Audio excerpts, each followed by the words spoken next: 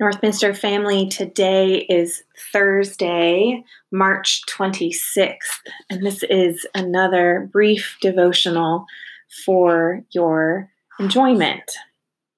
Thinking a lot about all of the ways that we love for one another and practice radical hospitality while also doing these things like social distancing and quarantine and stay at home.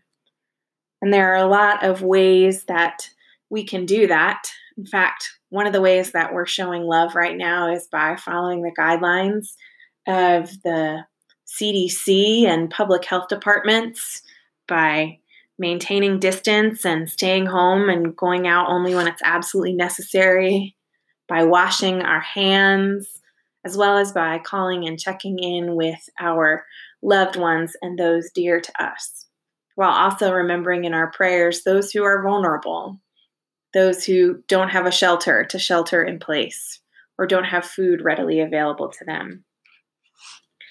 This time gives us an opportunity to learn, to read, to grow. I came across a beautiful Buddhist prayer called Buddha's Discourse on Goodwill, written by Sutta Nipata from the Pali text. May all beings be filled with joy and peace.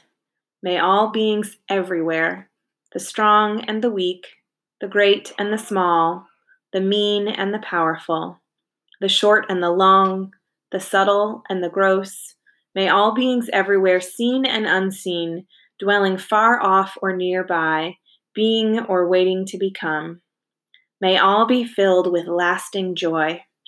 Let no one deceive another. Let no one anywhere despise another. Let no one out of anger or resentment wish suffering on anyone at all. Just as a mother with her own life protects her child from harm, so within yourself let grow a boundless love for all creatures.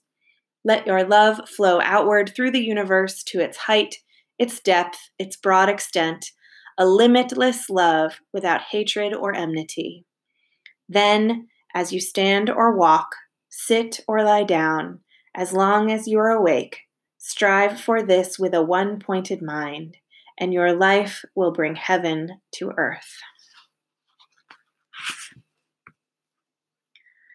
May we strive with all that we have and all that we are to bring love to reality, even in our homes, even while we are alone, even while the world faces all of this uncertainty. In those things, we are receiving and proclaiming God's abundant love and practicing radical hospitality.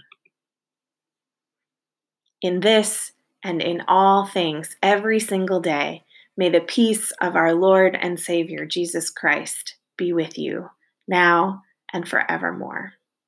Amen.